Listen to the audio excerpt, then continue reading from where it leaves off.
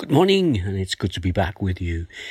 As we come to the end of the psalm that we've been looking at, Psalm 84, a song of the sons of Korah, and we've seen the love that they had for the place where the Lord dwells, and in the depths of their desire to be in the presence of the Lord, they envy the sparrows and the swallows, who can dwell in the temple and can raise their young in the courts of the Lord.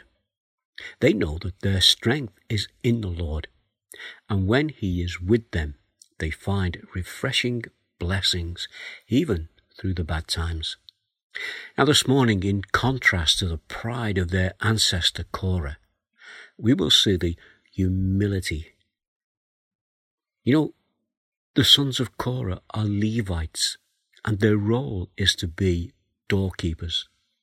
Come with me to 1 Chronicles 9, verse 19, and this is what we read. Shalem, son of Korah, the son of Ebasaph, the son of Korah, and his fellow gatekeepers from his family, the Korahites, were responsible for guarding the thresholds of the tent, just as their ancestors had been responsible for guarding the entrance to the dwelling of the Lord. So with that in mind, we come back to Psalm 84, and we're going to look at verse 10 through to 12. Verse 10 tells us that they saw this as being a great privilege. Why? Because they were in the service of the Lord. Here's verse 10. Better is one day in your courts than 1,000 elsewhere. I would rather be a doorkeeper in the house of my God than dwell in the tents of the wicked. And listen to what they say about how highly they regarded this position that they have been given and how blessed they are in doing it. This is verse 11. For the Lord God is a sun and shield. The Lord bestows favour and honour. No good thing does He withhold from those whose way of life is blameless. This reminds me of another well-known passage from the New Testament. It's a passage that's often quoted, and in fact, we referred to it yesterday in our church service. And this is Romans 8. I'm going to read verse 28 through to 30. And we know that in all things God works for the good of those who love Him, who have been called according to His purpose. For those God foreknew, He also predestined to be conformed to the image of His Son, that He might be the firstborn among many brothers and sisters. And those He predestined, He also called. Those He called, He also justified. And those He justified, He also glorified. And as we come to the final verse of this Psalm 84, the Psalm of the sons of Korah, they finish on what is it's a lovely but very simple and very profound phrase.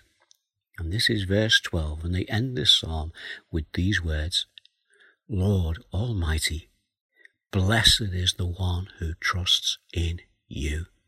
Aren't they great words? We have a number of hymns that are based on this psalm. I just want to quote one to you this morning. This one is by Matt Redman, and this is how it goes. How lovely is your dwelling place, O Lord Almighty, for my soul longs and even faints for you. For here my heart is satisfied within your presence. I sing beneath the shadow of your wings. Better is one day in your courts.